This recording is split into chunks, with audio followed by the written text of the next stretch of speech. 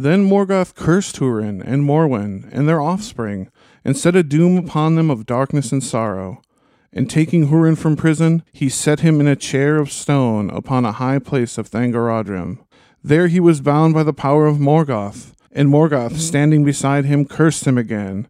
And he said, Sit now there and look upon the lands where evil and despair shall come upon those whom thou lovest. Thou hast dared to mock me and to question the power of Melkor, master of the fates of Arda. Therefore with my eyes thou shalt see, and with my ears thou shalt hear. And never shalt thou move from this place until all is fulfilled unto its bitter end.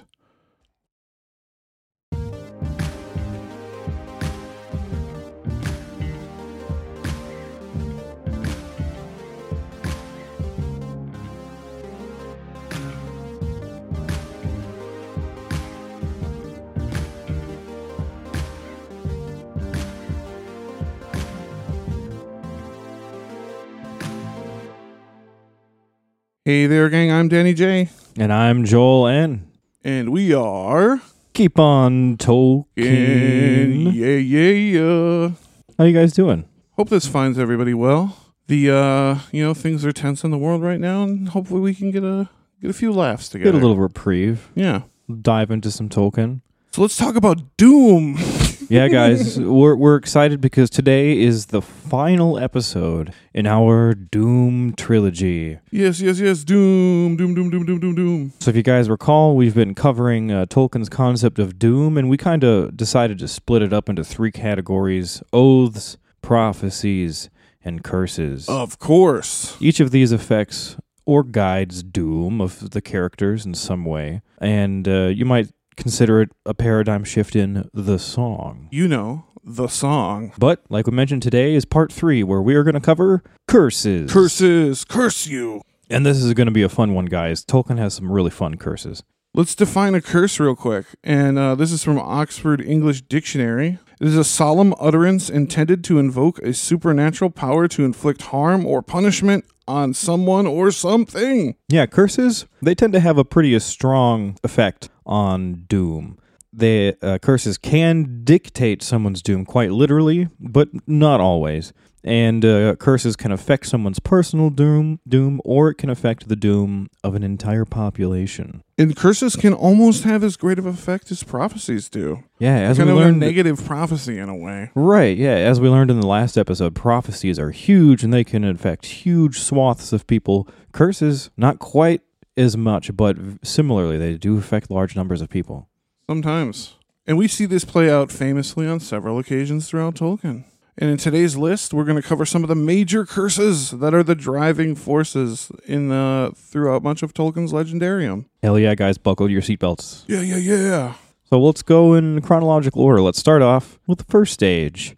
So right off the bat, since we're talking about curses today, some of you will probably be thinking of the Doom of Mandos, like one of the greatest curses known. Sure. And we many consider the Doom of Mandos to be a curse, and it is referred to as a curse in the text. And other names for it were the Doom of the Noldor, the Curse of Mandos, or the Prophecy of the North. Right, so when we came up with this list, oaths, prophecies, and curses, we had to kind of debate in which episode we were going to cover the Doom of Mandos. Yeah. But we decided it was a little more appropriate to cover the Doom of Mandos in our previous episode, Prophecies. So if you want more on that, go back to Prophecies. Go back to episode 59. And furthermore, why are you listening to part 3 of a 3-part trilogy? That's kind of strange. Yeah, if you haven't listened to that last one, geez, guys, what are you doing? Yeah, come on, guys. But the first curse on our list today is going to be the curse of Eöl when he curses his son Maglin. Right. So who is this curse concerning? Of course, that is Eöl, the dark elf of Nan Elmoth, cursing his son Maglin, like we just said, right? Yeah, and to give full context on this curse, we kind of need to rewind the clocks a little bit and start the story off with Eredel the White. Yes, indeed, Eredel the White. She is sister to High King Turgon of Gondolin. She was really precious to Turgon as well, and she originally dwelt with him in Gondolin. Yeah, and she was also a very good huntress, and she was fond of riding in the forests. And after staying in Gondolin for 200 years, because, as we know, Gondolin has that rule, you can't leave She yearned for the forest, and she wanted to go hunting with her buddies, Celegorm and Cooperfin. God knows fucking why. Yeah, I don't know. They're kind of assholes, but I mean, they're known to be hunters, so yeah, whatever. Yeah, whatever. Whatever. Your hunting buddies aren't necessarily your best friends, right? But Aradel, she goes and asks King Turgon for his permission to leave the city, which is highly irregular because, it's his law that no one can do that. Yeah, and he allowed her to leave, but under the following conditions. First, she had to have an entourage for her safety. And secondly, she could only go to see her brother Fingon. He didn't want her to go anywhere else. He wanted to keep this on the DL. Yeah, and of course, Aradel is a great huntress and rider, so she immediately gives the entourage the slip and sneaks off on her own. Yeah, she actually has some pretty terrifying adventures where she has to pass the Mountains of Terror, right? She gets into all kinds of wanderings that I literally had to beat myself with a stick to cut out of this outline. Because there's some terrifying shit that happens. But basically, after many wanderings, she ends up wandering into the forest of Nan Elmoth, which is a small forest. I think it's just east of Doriath, right? Right. Or northeast. Northeast, I believe, but it's known for having very tall, dark trees. And so she's captured, I would say. I'd say She's so. She's bewitched into losing her way into this place, and then is forcibly wed by known asshole Eöl the Dark Elf. Eöl the Dark Elf. And this happened, of course, in First Age 3:16. Yeah, in 4 years. John 3:16. In about 4 years later, in First Age 3:20, she bears Eöl a son, and they name him Maeglin. And this is essentially the essence of the curse we're getting at now. Right. So long story short, Maeglin grows up to kind of hate his father. His father is very controlling. He doesn't want them to leave the forest of Nan Elmoth or do anything fun. Yeah, he's just a dick. He's just really a dick. And Aradel and Maeglin ultimately come up with a plan to run away from him and go back to Gondolin because Maeglin has heard all these great stories from his mom about how great Gondolin is, and he's like, I want to go there. Yeah, she missed it a lot, so she would talk about it a lot. Mm-hmm. So in the year 400, they do that, and they go to Gondolin. They dip out one day while Eöl is away from home. But ultimately, he finds out that they had left, and Eöl follows them. Wouldn't you know it? Without their knowledge, and Eöl makes his way all the way to the secret tunnel that is the entrance to Gondolin. No one's supposed to be able to find this, but naturally, Aradel knows where it is. Right, and once he's in the tunnel, he's immediately captured, and he's taken before High King Turgon for judgment. And we got Joel reading an excerpt about this scene here. And so Eöl was brought to Turgon's hall and stood before the high seat, proud and sullen. But Turgon treated him with honor, and rose up and would take his hand, and he said, Welcome, kinsman, for so I hold you. Here you shall dwell at your pleasure, save only that you must here abide, and depart not from my kingdom.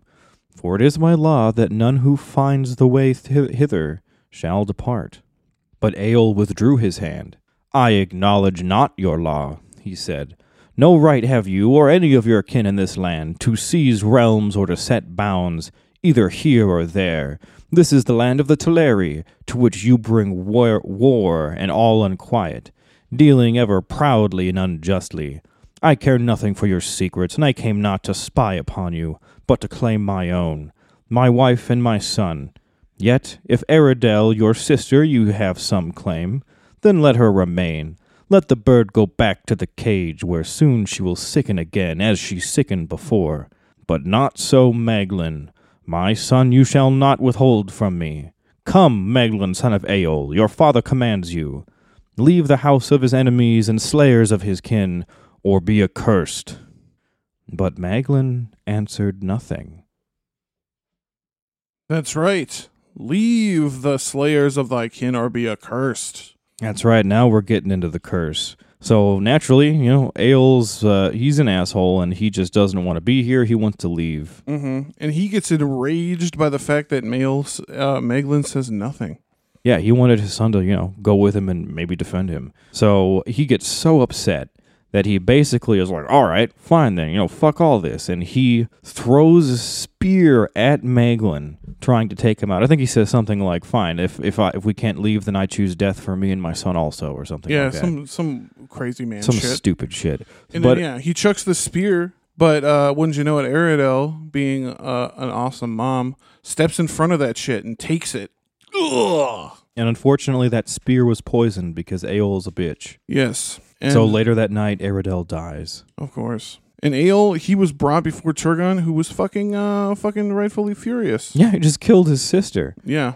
So Turgon sentences Eol to death by being thrown from a precipice on Gondolin. But before they yeet him, he gets a little more specific with his curse on Maeglin, and we've got an excerpt here read by Danny about this.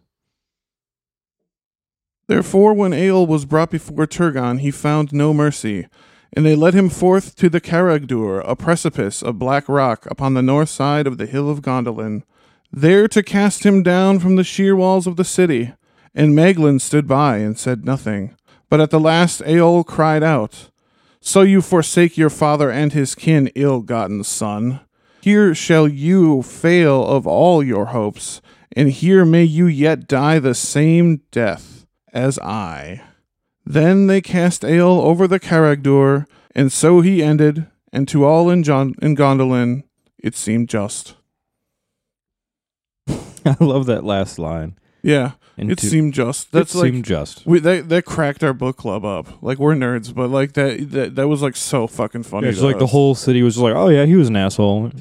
He died, or whatever. And to all it seemed just. It seemed just. That's like one of those things where you just do this afterwards. You yeah, wipe just my hands. of wipe it. your hands of this. So let's talk a little bit about the fulfillment of this curse now that this curse has been officially made. So as we all know, Maeglin goes on to become the greatest traitor in pretty much all of Tolkien. Yeah, I can't think of another one. More of a Benedict Arnold than this guy. He's quite the fucking Judas. Yeah, he is the Judas Iscariot of this tale. Et tu, Brute. Yeah, all these famous traitors we're bringing up. Yeah, so Maeglin eventually ignores Turgon's orders not to leave the encircling mountains around Gondolin, the Akoriath. Mm-hmm. And he leaves because he wants to go look for ore. He was quite the miner like his father. Yeah, he was actually, when I was doing research, I didn't realize how big of a role as smith he had. He was big in the city as a smith, yeah. And according to one of my favorite Lord of the Rings TikTokers, he may have very well been the person who made the 3 Gondolindran blades. Oh, no way. Yeah, I never never thought really about made that. that connection. That's a great Tolkienian connection. Very interesting. Because he was one of the greatest smiths in the city at the time. He taught Mhm. them much, and they taught him stuff as well. That's a fun fact to think about. Yeah, I think his name was Know Better, Do Better, or something like that. He's great. Check him out. Yeah, go check out his TikToks. So Maeglin eventually ignores Turgon's orders not to leave the encircling mountains, the Akoriath, and he leaves looking for some ore in the mountains because he's quite the smith. And while he's out, he's captured by orcs and brought back to Angband. And there, of course, he betrays Gondolin for lordship of the city in the hand of his cousin, Idril. Gross! Yeah, Morgoth questions him looking for the location of Gondolin. He's like, if you tell me where it is, I'll let you marry your fucking cousin, you sicko, yeah, and I'll then give be you puppet ruler of the city. yeah, and I'll give you lordship over the city, dirty, dirty, dir. And Maeglin's like, all right, Oh yeah. Why would you want to like have a city full of orcs or what? Orcs and slaves. Like that's fucking stupid. But he goes for it nonetheless, and he betrays it, and Gondolin falls to Morgoth's army. And during the fall of Gondolin, Maeglin tries to kill Tuor and Idril's son, Eärendil, and he tries to forcibly take Idril as wife. Yeah, gross, right? But Tuor finally catches up with the dude, and they duke it out on the top of the walls of the city, which I imagine was a hell of a fight. And Tuor bests Maeglin and throws his ass from the top of the wall. I think it was the same area where his father was condemned to death, wasn't it? It doesn't specifically say that, but I don't know if it was the Caragdur itself, Okay. but it was definitely from the precipice. But he was still thrown from the walls of Yeah. Gondolin. And that ultimately fulfilling the curse that he should die the same way as his father.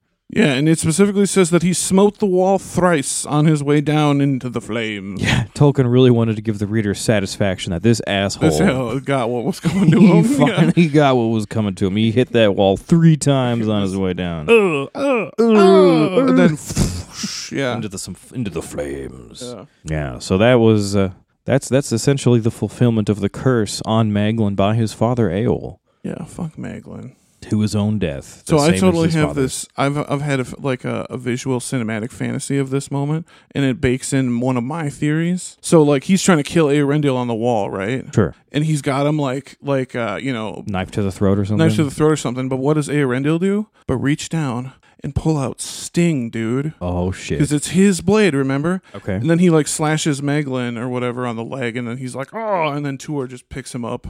See you later, son. Whew. You know, that's actually that'd be a good scene. That's what I'm saying. That'd be a pretty good I'm scene. an artist. You know what I mean? I'm an artist. This is what I do. All right, let's get back to it, guys. The next curse on the list, the curse of Anglicel / Gurthang. Yes, and this is a curse that we've kind of mentioned in the last episode when we talked about some of the prophecies of Melian. Mm-hmm. So the curse of Anglicel, or also known as Gurthang, is a curse concerning the Black Sword that we know as Anglicel, later renamed as Gurthang, famously wielded by Turin Turambar. Yes. Wielded, rather.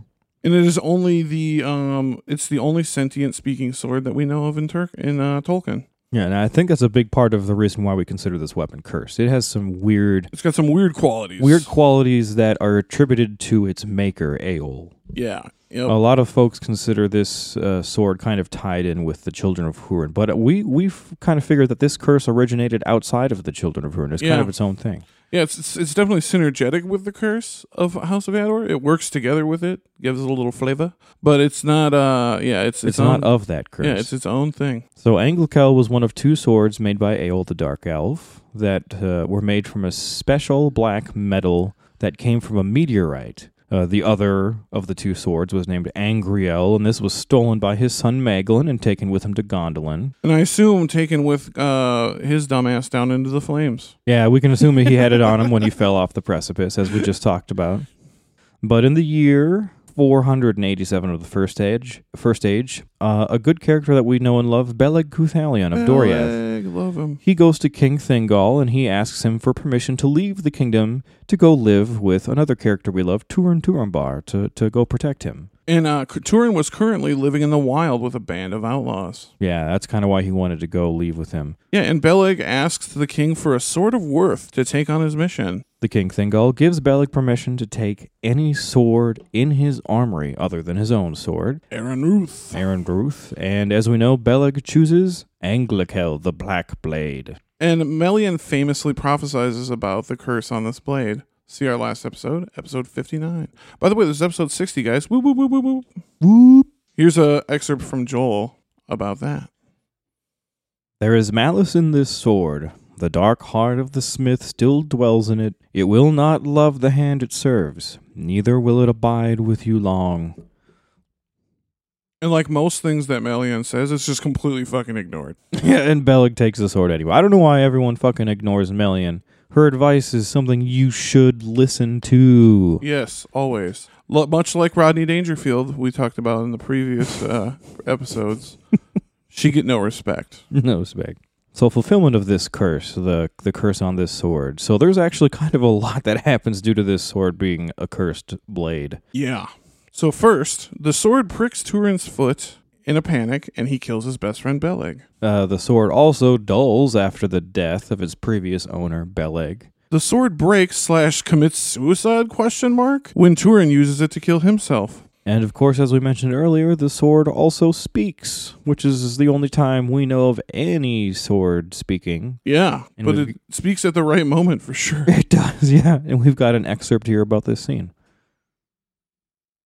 Hail, Gurthang! No lord or loyalty dost thou know, save the hand that wieldeth thee. From no blood wilt thou shrink? Wilt thou therefore take Turin Turambar? Wilt thou slay me swiftly? And from the blade rang a cold voice in answer, Yea, I will drink thy blood gladly, that I may forget the blood of Beleg my master, and the blood of Brandia slain unjustly. Yeah, I don't know about you, but I would consider that blade cursed if it spoke to me like that. Yeah, yeah. But that's also the end of that blade, when Turin commits suicide with it. Yeah, they leave it in the grave with him. Yeah, they say it's strange that the sword broke like that, because it shouldn't. It was a particularly strong and sharp sword, so it's almost as if it committed suicide. It gave up on life. But yeah, so that kind of covers the curse on the sword Anglicel. That's a fun and interesting curse. And it kind of leads us into our next curse, and this... Yeah, this is the meat in the pot roast right here. Yeah, this is kind of the big curse that we're going to be covering this episode. This is the big one. And that, of course, is the curse on the House of Hador. Also known as the curse on the children of Húrin. Yes. So who is this But one? it affects more than the children. Oh, yes. It affects a great deal of things. So who is this one concerning, of course? This is Morgoth's curse on Húrin and his family, which you'll recognize from the opening excerpt. Yes, sir. Yeah, this is probably the most famous, or I should say infamous, and most tragic curse that we know of in Tolkien. Yeah, if you don't really count the Doom of Mandos, because that Again. one's... Yeah, again. Again, we covered That's that. the outlier. We covered that in Prophecies. I know it's also technically a curse, but this yeah. episode, this is the big curse we're covering. Right. Yeah, and like we mentioned, it's essentially the story of the children of Húrin. So, some context for this curse, because this is a big one. Yes. So when this era takes place, there are many men living in the regions of Hithlum and Dor-lómin. And this is where Húrin Thalion, Húrin the Steadfast of the House of Hador, and his family live. And in the year 472 of the first age, Húrin leaves Dor-lómin to join a massive assault that's being planned on Morgoth. And we know this as the Union of Maedhros. And when he leaves to go join the Union of Maedhros, he is never seen again by any of his friends or family. Just like the rest of the men of Dor-lómin. They literally, Yeah, all the men that leave to go fight with the Union of Maedhros, none of them come back. Yeah. So during the assault on Morgoth, the tables turn on the Union of Maedhros, and it becomes the single greatest loss that the free peoples of Middle-earth ever experience in any age, ever. Ever. And this becomes known as the Nirnaeth Arnoediad, the Battle of Unnumbered Tears. And like we said, it's an absolute slaughter. None of the men of Dor-lómin return. And from this point on, Morgoth essentially rules the entire, at least the northern part of Beleriand and Hithlum. Yeah. He basically rules a large swath of Middle-earth. Yeah, and that's pretty much till the end of the First Age. Yeah. This is we described it as the beginning of the Dark Ages. Oh, really. yeah, it's the worst part of the First of Age. the Legendarium to live, I think. So the curse itself. So in the aftermath of the Nirnaeth Arnoediad, Húrin is the only one left alive of the men of Dor-lómin. Now, there's a cool scene where it talks about him like standing there, like swinging an axe or a troll axe, like cutting off arms from orcs that are trying to grab him. The arms literally clutched onto him, like severed off. Yeah, it's pretty metal. That'd be a hell of a cosplay. You could have like fucking like orc arms like attached to you. You're Húrin, you know? Yeah, I wonder who would get that. Yeah, I would get it. Immediately, if I saw a bunch of orc arms and like a withered ass troll axe, I'd be like, that's fucking Húrin. That's Húrin Thalion right there. But the reason that they were all just grabbing him is because Morgoth gave his forces an order to capture Húrin alive. And that's because Morgoth knows that Húrin has some information that he wants. It turns out, as we know, Morgoth needs to fucking know where Gondolin is. Yeah, and that's because that's where the current High King Turgon, is hiding. And Morgoth's main purpose is to eliminate the High King of the Noldor. He hates the Noldor. Yeah, and he hated it. Because furthermore, the Gondolindrim showed up when they weren't unlooked for. Yeah, they did sort of foil his plans a little bit. Yeah, I mean, he still won in the end, but like the men of Dor-lómin all were slaughtered, letting them retreat back to Gondolin, essentially. Yeah, they kind of gave themselves up in order to save the Gondolindrim. So Morgoth he's hell bent on finding Gondolin. Yes, dude. And he knows that Húrin had been there at one point. So Húrin is taken to Morgoth for questioning. But he's uncooperative, and he mocks Morgoth. And this is when Morgoth curses Húrin and his family. And we got Joel to read. This is similar to the opening excerpt, but this is from a different... this is from the Children of Húrin novel. So it's going to be a little extended, guys. Therefore, Húrin was brought before Morgoth. For Morgoth knew by his arts and his spies that Húrin had the friendship of the king, and he sought to daunt him with his eyes. But Húrin could not be daunted, and he mocked Morgoth, saying, Blind you are, Morgoth Bauglir, and blind shall ever be, seeing only the dark. You know not what rules the hearts of men, and if you knew, you could not give it. But a fool is he who accepts what Morgoth offers. You will take first the price, and then withhold the promise, and I should get only death if I told you what you ask. Then Morgoth bade Húrin look westward towards Hithlum, and think of his wife and his son and other kin. For they dwell now in my realm, said Morgoth, and they are at my mercy. You have none, answered Hurin, but you will not come at Turgon through them, for they do not know his secrets. Then wrath mastered Morgoth, and he said, Yet I may come at you and all your accursed house, and you shall be broken on my will, though you all were made of steel. Then Morgoth, stretching out his long arms toward Dor-lómin, cursed Hurin and Morwen and their offspring, saying, Behold, the shadow of my thought shall lie upon them wherever they go, and my hate shall pursue them to the ends of the world. And taking Hurin back to Angband, he set him in a chair of stone upon a high place of Thangorodrim, from which he could see afar the land of Hithlum in the west, and the lands of Beleriand in the south. There he was bound by the power of Morgoth, and Morgoth, standing beside him, cursed him again, and set his power upon him so that he could not move from that place, nor die until Morgoth should release him. Sit now there, said Morgoth, and look out upon the lands where evil and despair shall come upon those whom you have delivered to me. For you have dared to mock me, and have questioned the power of Melkor, master of the fates of Arda. Therefore with my eyes you shall see, and with my ears you shall hear, and nothing shall be hidden from you.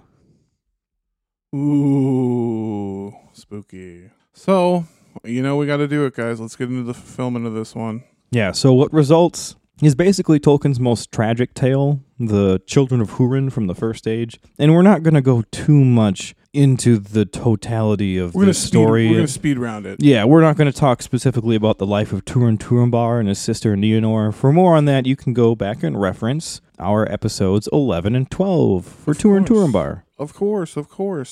So, ultimately, the curse haunts the two siblings their entire lives. Turin accidentally kills an elf in Doriath and has to flee into the wild, fearing punishment and shame. Turin also accidentally kills his best friend with the cursed sword we talked about previously, Anglkel. Yep. Turin mistakenly places his mistakenly placed pride leads to the destruction of the kingdom of Nargothrond by the dragon Glaurung.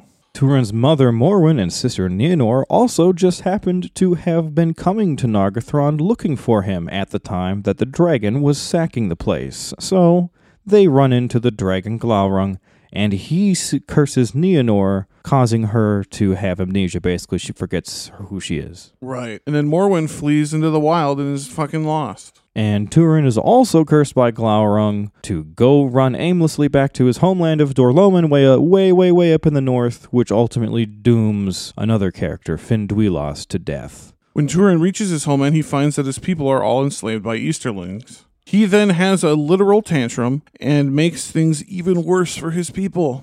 Yeah, it's just everywhere he goes, things get worse and worse and worse. Yeah, he tries to kind of start a revolution, and then they're like, this isn't going to work, you should just This is going to leave. make things worse for us, and it does. And it does. It's really sad. So after that, Turin flees back south to the Forest of Brethil, and he basically figures there he can just kind of hide out and hide from his doom and this curse. But He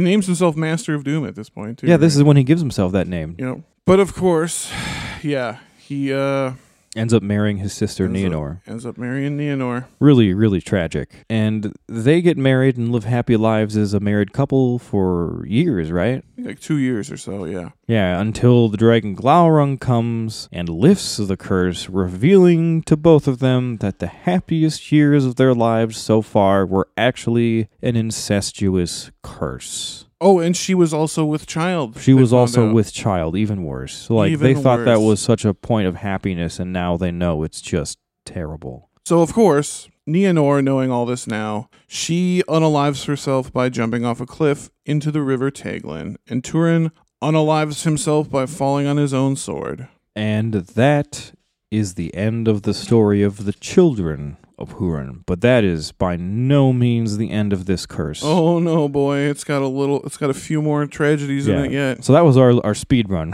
That was us getting through. That was just the best we could do. The meat of the story of the children of Hurin, so we can get to what else happens. So keep in mind, as part of Morgoth's curse, Hurin was also forced to watch all of this happen to his children. Yeah, and after the death of his family, Hurin is released from his imprisonment at Angband, but not free from the curse. No, like we said, this curse just continues on. It was on him and his family. So we've got a excerpt here about what happens next from Danny. So ended the tale of Turin Turambar. But Morgoth did not sleep nor rest from evil, and his dealings with the house of Hador were not yet ended. Against them his malice was unsated, though Hurin was under his eye, and Morwen wandered distraught in the wild. Unhappy was the lot of Hurin. When therefore Morgoth judged the time to be ripe, he released Hurin from his bondage, bidding him to go whither he would, and he feigned that it was he who was moved to pity for an enemy utterly defeated. But he lied, for his purpose was that Hurin should still further his hatred for the elves and men ere he died. Tragic. Yeah, he's still using this guy. Hasn't he been through enough? Yeah, he's still using this guy, even at this point. So after his release from Angband, Hurin travels back south towards Brethil, the last place he knew his children to be. On his way south, this is when he stops somewhat near the Crissaegrim, the encircling mountains near Gondolin, because he kind of knows generally that's where it is. The general area of where. Yeah, and he has kind of a breakdown, and he's yelling for help from King Turgon. He's trying to get King Turgon's attention. He's just aimlessly yelling into the mountains. Turgon, hear me, Turgon. But this is of no avail to him. There's no answer. But there were spies around, and this is ultimately what reveals the location of Gondolin to Morgoth's spies. Whoops. So after getting no response from Turgon, Hurin continues south to the forest of Brethil, and he stops at the gravestone of his children. And while there, he meets his long been missing wife one last time before she dies. And Joel's going to read a little bit from the Silmarillion of the Ruin of Doriath. He came at last to the place of the burning of Glaurung, and saw the tall stone standing near the brink of Cabed Ner Amath. But Hurin did not look at the stone, for he knew what was written there, and his eyes had seen that he was not alone. Sitting in the shadow of the stone there was a woman, bent over her knees, and as Hurin stood there silent, she cast back her tattered hood and lifted her face. Gray she was and old, but suddenly her eyes looked into his, and he knew her. For though they were wild and full of fear, that light still gleamed in them that long ago had earned for her the name Eledwen, proudest and most beautiful of mortal women in the days of old. You come at last, she said. I have waited too long. It was a dark road. I have come as I could, he answered. But you are too late, said Morwen. They are lost. I know it, he said. But you are not. But Morwen said, Almost. I am spent. I shall go with the sun. Now little time is left. If you know, tell me. How did she find him? But Hurin did not answer.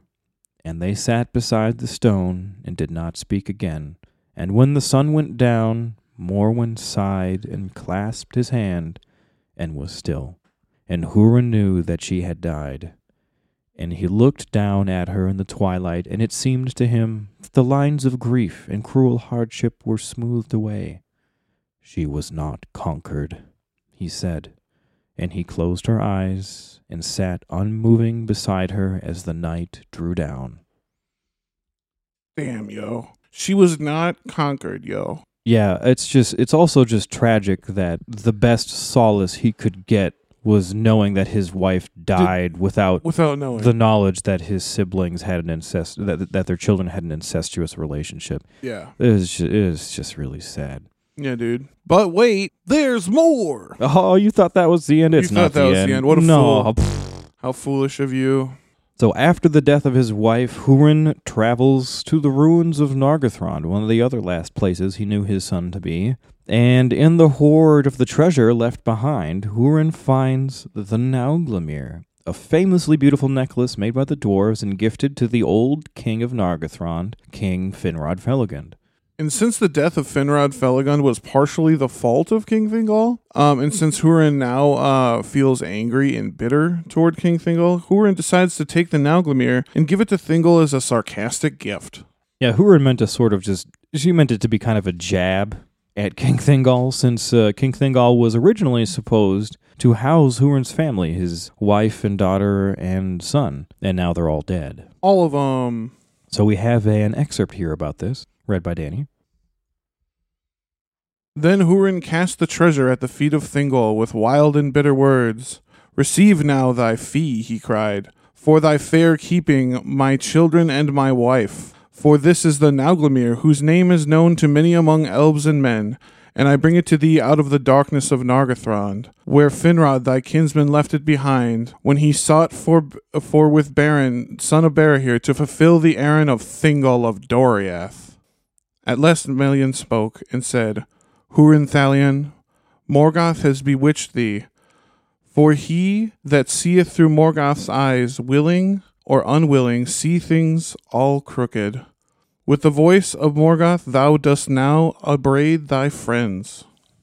After hearing the words of Melian, Hurin stood moveless, and he gazed long into the eyes of the queen, and there in Menegroth, defended still by the girdle of Melian from the darkness of the enemy, he read the truth of all that was done, and tasted at last the fullness of woe that was measured for him by Morgoth Bauglir.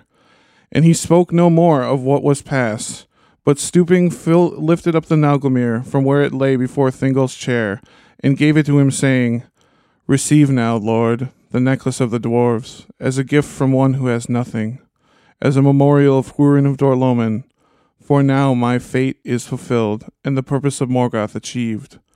But I am now his thrall no longer. Then he turned away and passed out from the 1,000 caves, and all that saw them fell back before his face, and none sought to withstand him going, nor did they know whither he went. But it is said that Hurin would not live thereafter, being bereft of all purpose and desire, and cast himself at last into the western sea, and so ended the mightiest of the warriors of mortal men. And that is finally the end of the curse on the House of Hador. Yeah, dude. It is a long one, and it is tragic and very, very sad. Yeah. So now, unfortunately, we have no reprieve from the Children of Hurin story, because this next curse is a curse that happens within the story about curses. Yeah, it's somewhat related to the story of the Children of Hurin. It happens during that timeline, and this is, of course, we're referencing the curses surrounding Mime the Petty Dwarf. We're talking about two curses specifically. So the first one here is the curse on Mime by Beleg, and so this one concerns Mime the Petty Dwarf and his treachery against Turin Turambar. So who's Mime? Yeah, let's just review real quick. So Mime was a member of the race called the Petty Dwarves. They may be descendants from outcasts of the great dwarven cities of long ago. But Turin and his band of outlaws, his men, they basically fall in with Mime by a mischance in the year 486 of the First Age. Turin and his men are climbing up the hill of Amon-Rûdh, and they encounter some small creatures carrying huge sacks of some weird shit.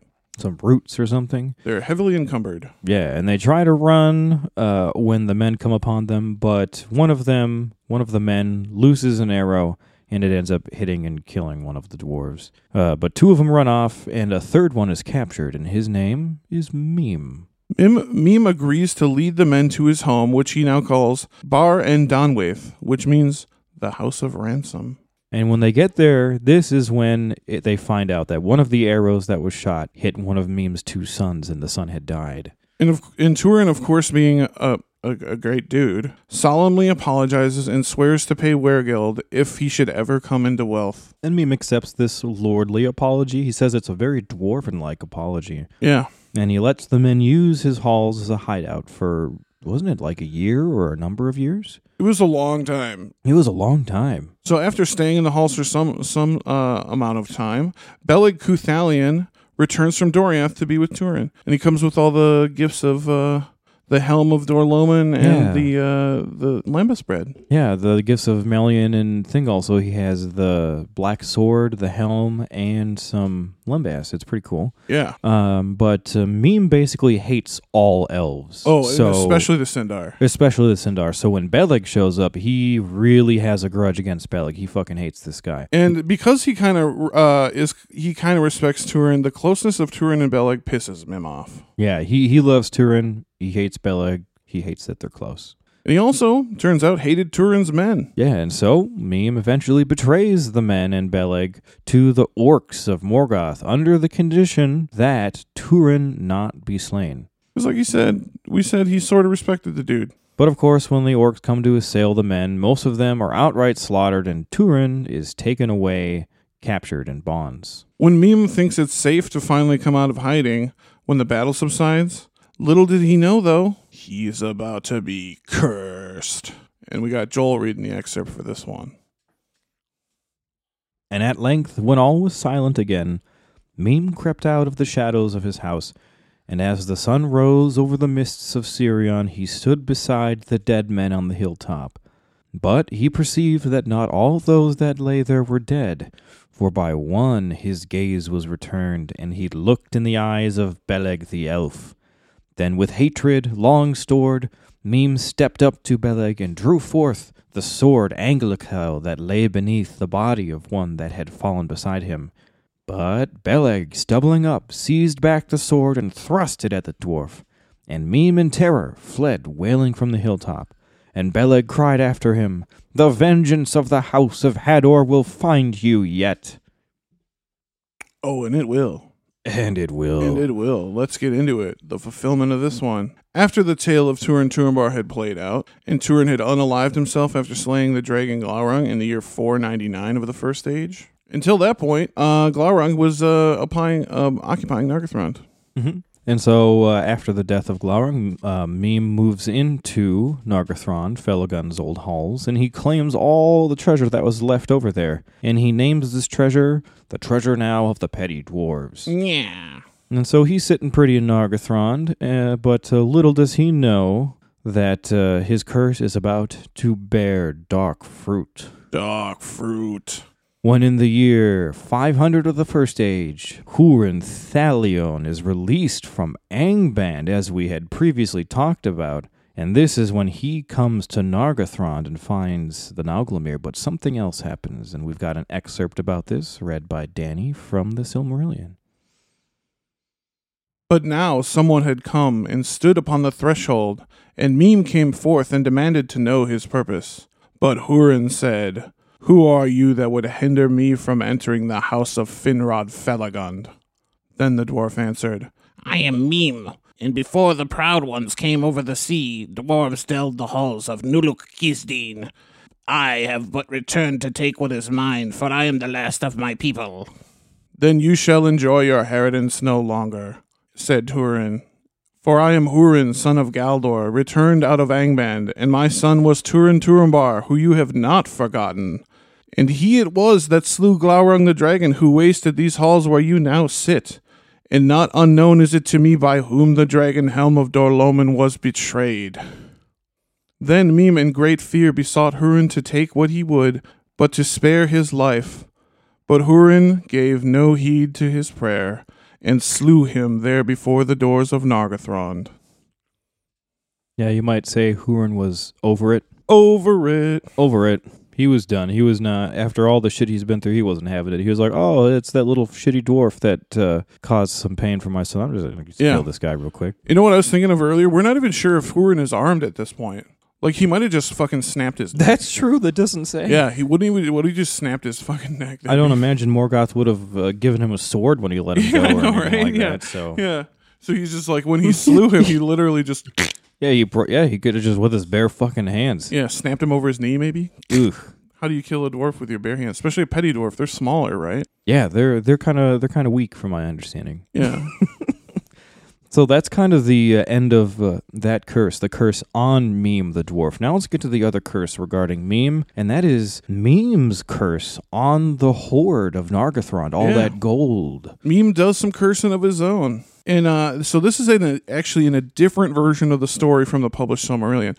This is from the Beren and Luthien novel of 2017. Yeah, so as we talked about earlier, that scene with Hurin coming and killing Mime, it's a little different in this version, but this version also includes a curse that Mime puts on this gold. So that's why we kind of threw it in here. It's interesting. Yes, it's very interesting. So this curse is concerning the Horde of Felagund and Nargothrond and Mime, the petty dwarf, like we said, in a different version of the story. Right. And as we discussed, Mime moves into Nargothrond after it's sacked. Yeah, in this version, though, he's got a whole bunch of homies, some more petty dwarves with him, too. Yeah, so he's not the only petty dwarf. And he claims the treasure because allegedly his ancestors carved the caves of Nargothrond, also originally called Nuluk-Kisdin. Nuluk-Kisdin. Yeah, so he has a really, really weird obsession with this treasure. He really wants it. And so in this version, given in Beren and Luthien actually, from the Beren and Luthien book in 2017, it kind of reintroduces the full context of the curse. Indeed. Now Mime had found the halls and treasure of Nargothrond unguarded, and he took possession of them and sat there in joy, fingering the gold and gems and letting them run ever through his hands, and he bound them to himself with many spells. But the folk of Mime were few, and the outlaws, filled with the lust of the treasure, slew them, though Hurin would have stayed them. And at his death, Mime cursed the gold. So what happens to this cursed treasure? So in the Beren and Luthien version, Hurin had with him a band of outlaws that he was rolling with, and they slay all the petty dwarves and Mime. Yeah, and that's when Mime curses the gold. And after that, they go ahead and they load up the treasure and take it over to Doriath to give it to King Thingol. And Hurin takes the Nauglamir and personally gives it to King Thingol so he can deliver that little jab that we mentioned earlier. So let's jump forward a little bit here. In the year 502, the dwarves of Nogrod, at the behest of Thingol, set the Silmaril inside the Nauglamir. Like, what the fuck? And when it's finally completed, the dwarves claim Thingol really has no right to the Nauglamir, and this leads to kind of a kerfuffle, and they just claim, the necklace was given to Felgund, not Thingol. Yeah, not to you, Thingol. They claim the necklace as their own, and Thingol insults them, and they slay Thingol. Yeah, ye of uncouth race, he calls them. Racist. And the dwarves, they take the Nauglamir, they try to leave, but they're slayed by Thingol's elves. But 2 of the dwarves get away, and they return back to Nargrod. And when they get there, they lie, and they say that Thingol was trying to essentially rip them off and not pay them for their work on the Nauglamir. And so they lie and say King Thingol killed them instead. And this makes the dwarves of Nargrod furious. And of course, furious dwarves, they send an army to sack Menegroth, and this is for the first time. Yeah, this is the first sacking. Because as a side note here, the Girdle of Melian was no more as she fled to Valinor after Thingol died. So they sack Menegroth and make away with all of this treasure that we discussed a little bit ago is cursed due to Mime. It also includes the Nauglamir. But Beren and Luthien eventually hear of this. And Beren and his son Dior and their green elf homies hunt down and attack the dwarves at Sarn Athrod. Yeah, and Sarn Athrod is an elvish name that means the stony ford. Essentially, it was a ford across the river Gelion over in eastern Beleriand, near the confluence of the river Asgar. And this is when the Battle of Sarn Athrod takes place between the green elves of Osirian and the dwarves of Nogrod over this the Nauglamir and this cursed treasure that they stole. And we've got an excerpt here from the Beren and Luthien book, read by Danny. To the north of that region is a ford across the river Asgar, and that ford is named Sarn Athrod, the Ford of Stones. This ford the dwarves must pass ere they reach the mountain passes that lead to their homes. And there Beren fought his last fight, being warned of their approach by Melian. In that battle the green elves took the dwarves unawares as they were in the midst of their passage, laden with all their plunder. And the dwarvish chiefs were slain, and well nigh all their host. But Beren took the Nauglamir, the necklace of the dwarves, whereupon was hung the Silmaril. Yet Melian warned them ever of the curse that lay upon the treasure and upon the Silmaril. The treasure they had drowned indeed in the river Asgar, and named it anew Rothlorien, Golden Bed. So all that cursed treasure ultimately gets dumped in the river when they're attacked, and it remains there forever, basically. Yeah, which means, in this case, it's still under the sea. Yeah, so the cursed treasure of Sarn Athrod, as far as we know, is never touched by anyone and is still there, now under the sea. Watching, waiting. Technically, this curse is still active. We got an active curse here, Active guys. curse. Active curse. So that curse, the curse of the treasure there, that's the last curse we have pertaining to the first stage. Now let's get into some second age stuff, some Dunedain stuff. This one's about Isildur's curse on the men of Dunharrow. And this concerns the oath taken and broken by the men of Dunharrow. Yeah, so in the year 3320 of the Second Age, the realms of Arnor and Gondor are founded. Arnor by Elendil, Gondor by Isildur and Anarion, Elendil's sons. And when Gondor was young, Isildur made the men of Dunharrow nearby swear an oath of allegiance to Gondor. The men of Dunharrow, they had worshipped and served Sauron in the past, but they swore anyway. And when the time to form the last alliance came, Isildur calls upon them to fight with him against the forces of Sauron, to overthrow Mordor once and for all. But they refuse to come forth, and Isildur is pissed. And here's Joel going to read that part for us. But the oath that they broke was to fight against Sauron, and they must fight therefore, if they are to fulfill it. For at Erech there stand yet a black stone that was brought, it was said, from Numenor by Isildur. And it was set upon a hill, and upon it the king of the mountains swore allegiance to him in the beginning of the realm of Gondor. But when Sauron returned and grew in might again, Isildur summoned the men of the mountains to fulfill their oath, and they would not, for they had worshipped Sauron in the dark years. Then Isildur said to their king, Thou shalt be the last king, and if the west prove mightier than thy black master, this curse I lay upon thee and thy folk, to rest never until your oath is fulfilled, for this war will last through years uncounted, and you shall be summoned once again ere the end. And they fled before the wrath of Isildur, and did not dare to go forth to war on Sauron's part, and they hid themselves in the secret places in the mountains, and had no dealings with other men, but slowly dwindled in their barren hills. And the terror of the sleepless dead lies about the hill of Erech, and all places where that people lingered. Ooh, spooky. Spooky. So let's get into the fulfillment of this one. This one lasts for a while, this curse. Yeah, it really does. So on March 8th, Third Age 3019, the magic year, Aragorn and the Great... Third Age, dude. That's a long time. Third Age. This is the end of the Third Age. Yeah, so this oath, this curse lasted a long time. Long time. And so Aragorn and the Grey Company, they take the Pass of the Dead, and they reach the Stone of Erech. That's on March 8th, 3019. And this is when Aragorn summons the Oathbreakers to finally fulfill their oath, those dirty bastards. Yeah. And come fight for him against Sauron. And, as we know, they accept, and they march south with Aragorn. And on March 13th, the Grey Company and the Army of the Dead assault the Corsairs of Umbar at the Gondorian port of Pelargir. Yeah, and the battle is rout. Afterwards, Aragorn releases the dead men, and they fade away, never to be seen again. Presumably at peace. Spooky. So they fulfill their oath, and the curse is lifted, essentially. Yeah, that one ends kind of happily, I guess. Man, that's kind of a positive one. Yeah, a little bit of positivity in today's episode. So that brings us well into the Third Age now, so let's get into some Third Age curses. This one's fun for me, and I always remember this one because it's a badass moment in the Two Towers here. Yeah, so the next curse on our list is Aragorn's curse on any man who draws Andúril. Yeah, and so who does this concern, of course? Well, that is anyone dumb enough to touch Aragorn's sword without his permission. So you may remember back on March 2nd of the year 3019 of the Third Age, this is when Gandalf, Aragorn, Legolas, and Gimli all arrive at Meduseld for the first time. And of course, the door warden, Hamma, he requests that they leave their weapons by the door.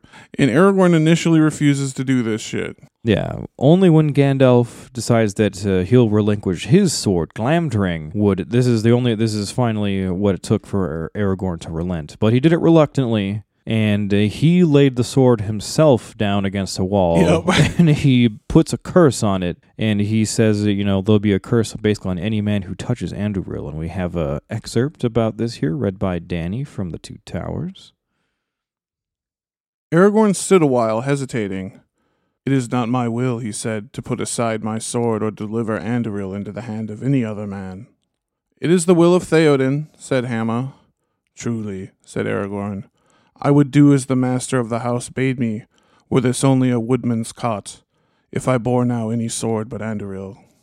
Whatever its name may be, said Hamma, here you shall lay it, if you would not fight alone against all the men of Edoras. Not alone, said Gimli, fingering the blade of his axe.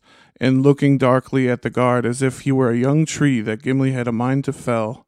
"Not alone." "Come, come," said Gandalf. "We are all friends here, or should be, for the laughter of Mordor will be our only reward if we quarrel. My errand is pressing. Here at least is my sword, good man Hammer. Keep it well, Glamdring it is called, for the elves made it long ago. Now let me pass. Come, Aragorn." Slowly, Aragorn unbuckled his belt and himself set the sword upright against the wall. "Here I set it," he said, "but I command you not to touch it, nor permit any other man to lay hand on it. In this elvish sheath lies the blade that was broken and has been remade again. Telkar wrought it in the depths of time. Death shall come to any man that draws Elendil's sword, save Elendil's heir." The guard stepped back and looked with amazement upon Aragorn. "It seems that you are come on the wings of song out of the forgotten days," he said. "It shall be, Lord, as you command." Talk about a turnaround with Hammer there. Yeah, Hammer's a good guy. Yeah, no, it's just funny because he's at first like, "I don't give a fuck what your sword's name is." And then he's like, "Nah, dude, this is fucking Anduril Flame of the West." And then he's like, "All right, I'm not going to touch it." No, this is some shit right out of Tales. All right. So, as for the fulfillment of this curse, it's kind of a special thing about this curse. It's not really fulfilled. Yeah, as far as we know, it's never inflicted on anyone because nobody's dumb enough to touch Anduril ever. Who would be that fucking... Yeah, especially after that scene. Who would be dumb enough to fucking touch Aragorn's sword? Especially after Aragorn's curse. Yeah, you'd have to be a fool, right? Yeah, so as far as we're concerned, this curse is still active. Still active. Brr, brr, brr, brr, brr, brr. Beware of this curse. Beware of this curse. Don't touch Aragorn's sword. Don't touch it. So All let's right. get it. Let's get into some more curses. We got another twofer here. Yeah, so the next two curses that we have on the list are concerning Gollum. Gollum. So the first one is Faramir's curse on Gollum. So this one concerns Faramir, son of Denethor, and the nasty-ass creature Gollum. And as you may remember, on March 8th of the year 3019 in the Third Age, this is when Faramir spares Gollum's life at the Forbidden Pool at the, I think it's in the chapter Window of the West. I think so. Yeah, and this was at the request of Frodo. And Frodo explains that Gollum is basically their guide, and Gollum is bound to him. Faramir does not like the idea of letting Gollumir. Who's Gollumir? Weird. Gollumir. Faramir does not like the idea of Gollum leading them to Cirith Ungol, but he eventually lets it go. But not before laying a curse upon Gollum's ass. Joel's going to read this one.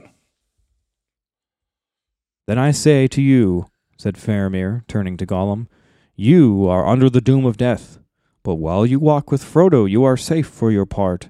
Yet, if ever you be found by any man of Gondor astray without him, the doom shall fall, and may death find you swiftly, within Gondor or without, if you do not well serve him." That's pretty clear. Pretty clear curse there. Yeah, you better not fuck over Frodo, or I doom you to death. And this one's kind of funny because there's a callback to this curse. Because after Gollum abandons Frodo and Sam in Shelob's lair, Sam again recalls Faramir's curse. We got Danny reading this little quick bit for you. Little quick one. "Trapped in the end," said Sam bitterly, his anger rising again above weariness and despair. "Gnats in a net. May the curse of Faramir bite that Gollum and bite him quick." Yeah, call upon that curse. Fuck Yeah, Gollum. Yeah, I remember you cursed. Yeah, and the cool thing about Gollum is he's double cursed, like we mentioned. He's got two curses on him. So this curse essentially comes to fruition at the same time that the next curse does. Yeah. And we're going to talk about that right now. This next curse is Frodo's curse on Gollum. Yeah, and this concerns the curse spoken by Frodo after being assaulted by Gollum on their way up to the Crack of Doom. Yeah, so after Frodo and Sam had almost made it across the plateau of Gorgoroth, they're about to get to Mount Doom. Gollum takes them by surprise and attacks. But Frodo gets a strange burst of energy out of nowhere and throws him down. And Joel's going to read the excerpt about this little scuffle. With a violent heave, Sam rose up. At once he drew his sword, but he could do nothing. Gollum and Frodo were locked together. Gollum was tearing at his master, trying to get at the chain and the ring. But whatever dreadful paths, lonely and hungry and waterless, Gollum had trodden, they had left grievous marks on him. He was a lean, starved, haggard thing, all bones and tight-drawn sallow skin. Frodo flung him off and rose up quivering. "Down! Down!" he gasped, clutching his hand at his breast so that beneath the cover of his leather shirt he clasped the ring. "Down, you creeping thing, and out of my path. Your time is at an end. You cannot betray me or slay me now." Then suddenly Sam saw these two rivals with other vision.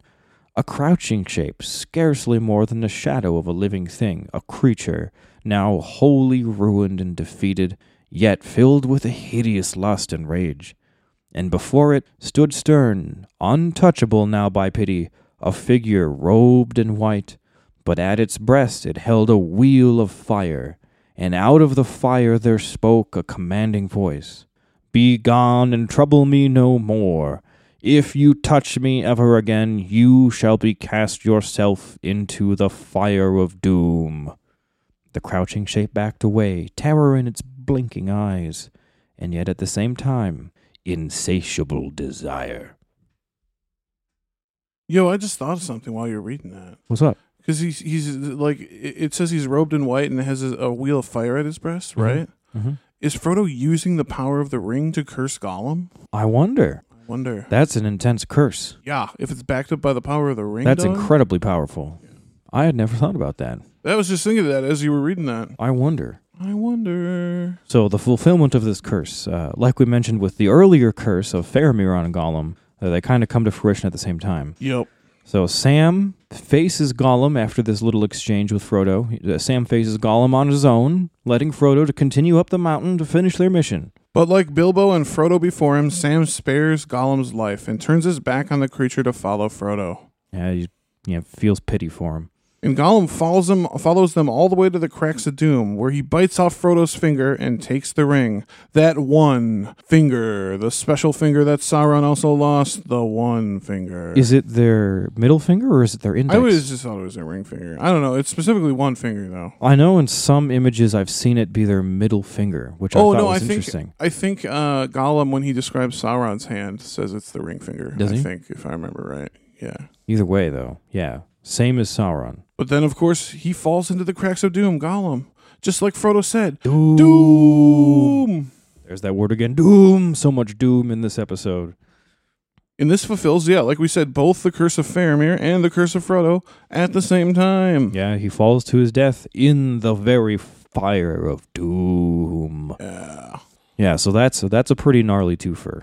Good twofer there. Let's get into the next one. This is about a guy we just recently talked about. This is Denethor's curse on the Palantir.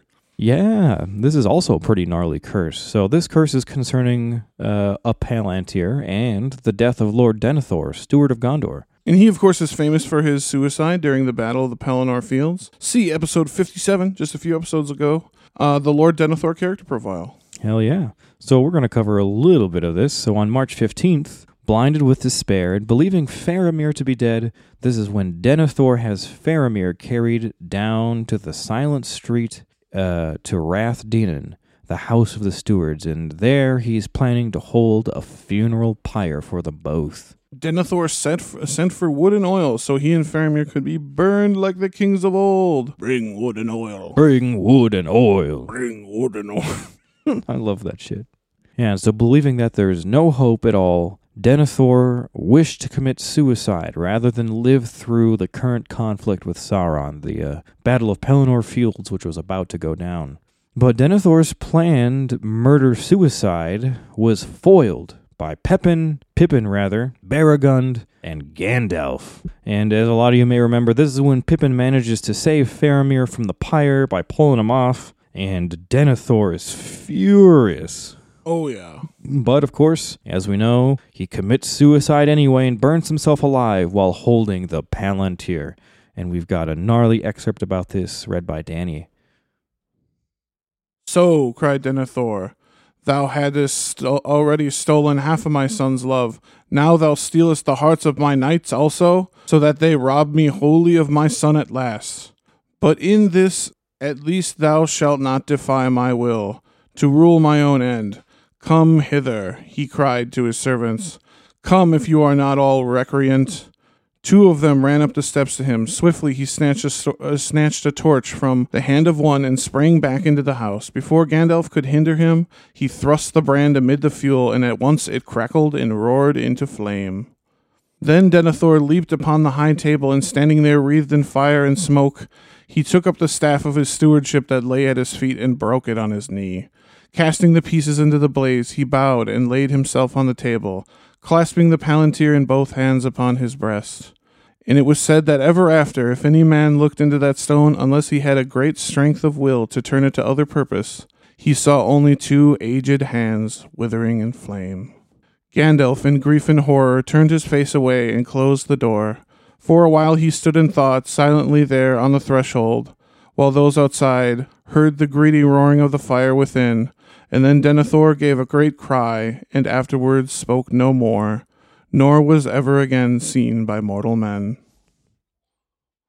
Yeah, that was fucking crazy. So Yeah. essentially, anyone who tries to use that particular Palantir now only sees Denethor's withered, burning hands. It says unless he's someone who has strong will. of will, purpose. But we don't know of anyone, from our knowledge, that was ever able to do that. Yeah, no. And I just thought of this. This is kind of this is kind of Denethor at the last cursing the object that cursed his life.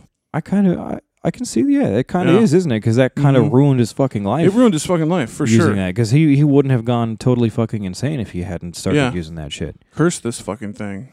Yeah, that's crazy. So as far as we're concerned, this curse is still active. Still active. Beware. Don't use that stone. Beware of this curse.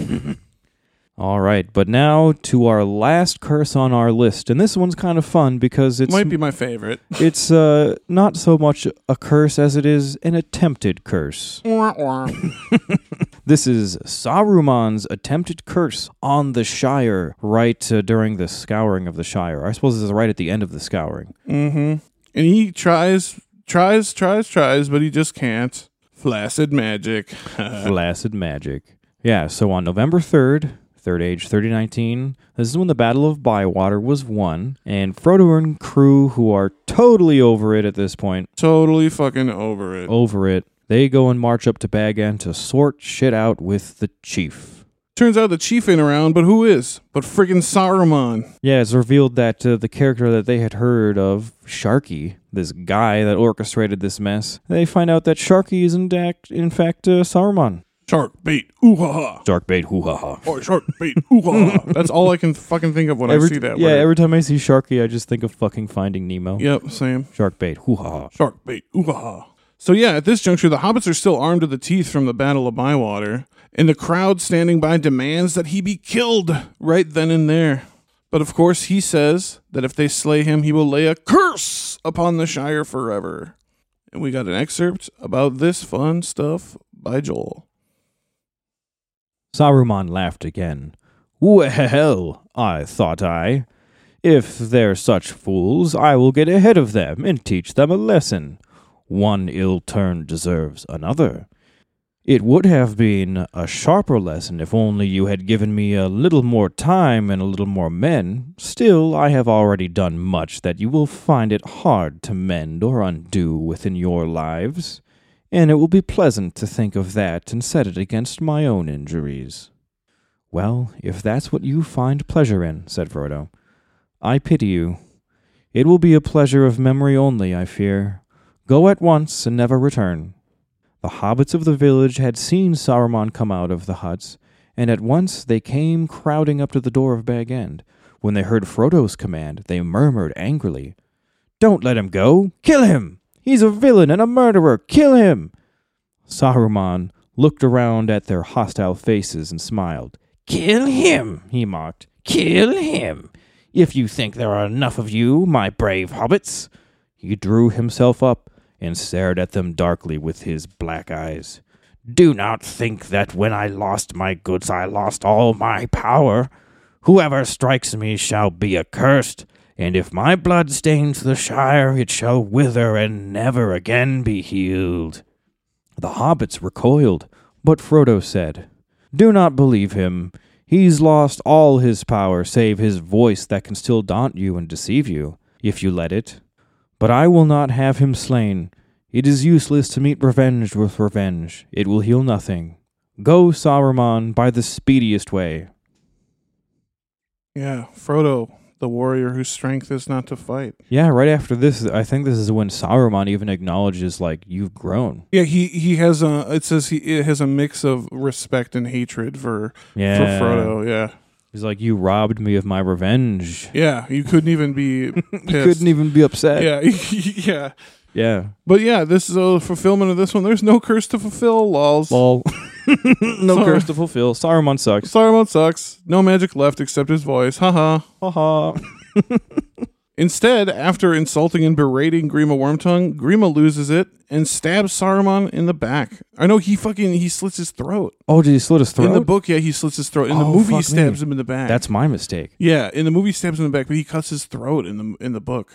And he dies like a shriveled little bitch. Like a shriveled up little bitch. And we so wanted to have the excerpt, guys, where he shrivels up and like turns into like this turd and dies. But we're already coming on like over an hour here. So Oh yeah, this is a long Yeah. one, so we're gonna spare you guys. But that's essentially the end of our list of curses for today. yeah, but we kind of got some final thoughts on Doom. But really, what does it all mean, guys? Yeah, so this is the end of our Doom trilogy. What does it all mean? What did it mean? So, like we mentioned, we decided we wanted to cover Doom in 3 parts: Oaths, Prophecies, and Curses. And we covered Oaths. We covered about 12 of them for you guys. Yeah. And oaths, they have a moderate effect on people's doom, is what we're concluding. And they tend to only affect individuals or small groups of people. And oaths, of course, can be broken. Yeah, so they're not quite as binding as some of the others, but prophecies, we covered about 19 of those for you guys in our last episode. Prophecies we found have a very, very strong effect on people's doom. Prophecies essentially dictates people's doom. Yeah. And it can affect someone's personal doom or the doom of an entire population. It generally affects more people than oaths do. Yeah. And curses have a very strong effect on people's doom, almost as strong as prophecies, and it can dictate doom, but not always. Some curses do not come to fruition if a certain condition is not met, of course. Yeah, curses can also affect someone's personal doom or the doom of a population of people, as we've seen happen. And curses can have almost as great an effect on doom as prophecies do, but not quite. They're kind of a negative prophecy. They're kind of like a negative prophecy. A negative prophecy. An anti-prophecy. Anti-prophecy. In curses, they will often seal someone's doom in a very specific way. Yeah, we find curses often seal someone's death, usually Yes, in a very usually. specific way. Yes. Yeah, so we really enjoyed going over these. Oh, it and, was so much fun. And, I mean, Tolkien also loves the use of oaths, prophecies, and curses. He just really loves doom in general within Yeah. his stories and tales. And they're always driving forces throughout his tales. Always. But he always doesn't clearly distinguish between them, and sometimes they kind of overlap. So we're going to get into some of those little overlaps here to Yeah. conclude the Doom trilogy. Yeah, we thought it good to mention. Tolkien didn't always make the same distinguishment that we did That we between did. curses, prophecies, and oaths explicitly. They all kind of overlapped. For example, like the Doom of Mandos is technically both a curse and a prophecy.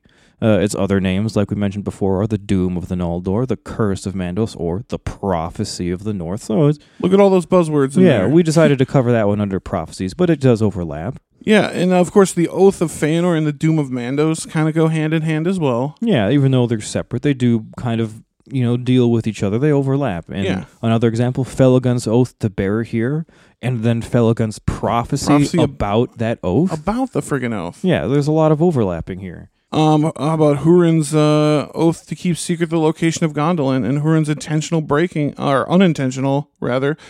of that oath due to the curse of the House of Ador. Yeah, that curse. An oath broken by a curse. Yeah, it wasn't really his intention, but they're definitely related. Then there's Gollum's oath on the ring, and then Frodo Faramir's curses on Gollum. If you were to break that oath, again, these curses and oaths are kind of intertwined. Mm-hmm. Melion's prophecy that the quest of the Silmaril will entwine them in the Oath of Feanor. She's the only one that pretty much explicitly says this shit goes on. Right. And then, of course, Melion's other prophecy about the curse on the Blade Angelical. So, on the Blade Angelical. So, a prophecy about a curse, Yeah, and the cursed blade is like not the main curse in the Children of Hurin, but it is a synergetic curse. Yeah, it adds even more Yeah. to the curses going on there. It's, adds a little flavor. Add a little flavor. Boom. Yeah, so like we said, Tolkien didn't always make didn't distinguish explicitly between curses, oaths, and prophecies like we did. Yeah. But we thought it would be a great way to kind of break down Tolkien's concept of doom. In 3 parts. In 3 parts. Yeah, and we are so thankful that you listened to all of this. Yes, we had a lot of fun with this Doom trilogy, and we're really happy, and we're really proud of it. And I must say, we busted our asses on this one. The last few weeks have been rough. But it's been totally it's worth pay it. This off. has been so much fun. Yeah, we hope you guys love these episodes as much as we did. But that's all we've got for you today, guys. Thanks again for listening to KOT Podcast. Don't forget to follow us on social media. You can follow us on Twitter at KOT Podcast. Or if you want to follow Mr. Danny, you can follow him at Danny J at KOT. Follow us on Facebook, www.facebook.com/official Keep On Tolkien, and also join that KOT Talk group to ask us questions and discuss with other listeners. Follow us on Instagram at Keep On Tolkien Podcast, and don't forget to subscribe to wherever you get your podcasts on Spotify, SoundCloud, or iTunes. And of course, also make sure to hit us up on Discord. We have the Discord channel. It's very fun. We play around with everybody out there a lot. Yeah, we spend a lot of time on Discord, especially after the pandemic. It's kind of where we live our lives now. Yeah, so we've already posted links to it a few times, but if you can't find one, just hit us up. We'll send you one. And of course, thank you to our patrons on Patreon. Our heroes. You are our heroes. And if you feel like subscribing to give to the Patreon, that's www.patreon.com/KOT podcast. Yeah, subscribe, and you can go ahead and support us. As we've mentioned before, it's really because of our patrons that we were even able to bring this season to you this 100%. season. 100%, because the KOT is still a DIY podcast. We don't make anything off of it. And so all the donations you guys send us, they really help. It really helps us keep going. Yeah. And it also helps us bring great content to you at the same quality level. And subscribing on Patreon can also get you some exclusive content. That's pretty fun. Yeah, and also we've also been having people ask us about private one-time donations if Patreon really isn't your speed, the subscription service. And we do definitely accept private one-time donations. Just shoot us an email or a message on social media. We'll make it happen with PayPal or something similar. Absolutely. But that's all we've got for you today, guys. I'm Danny J. And I'm Joel N. And as always, keep on Tolkien. So this was a very exhausting week for us, guys. So I'm just going to kind of... All right.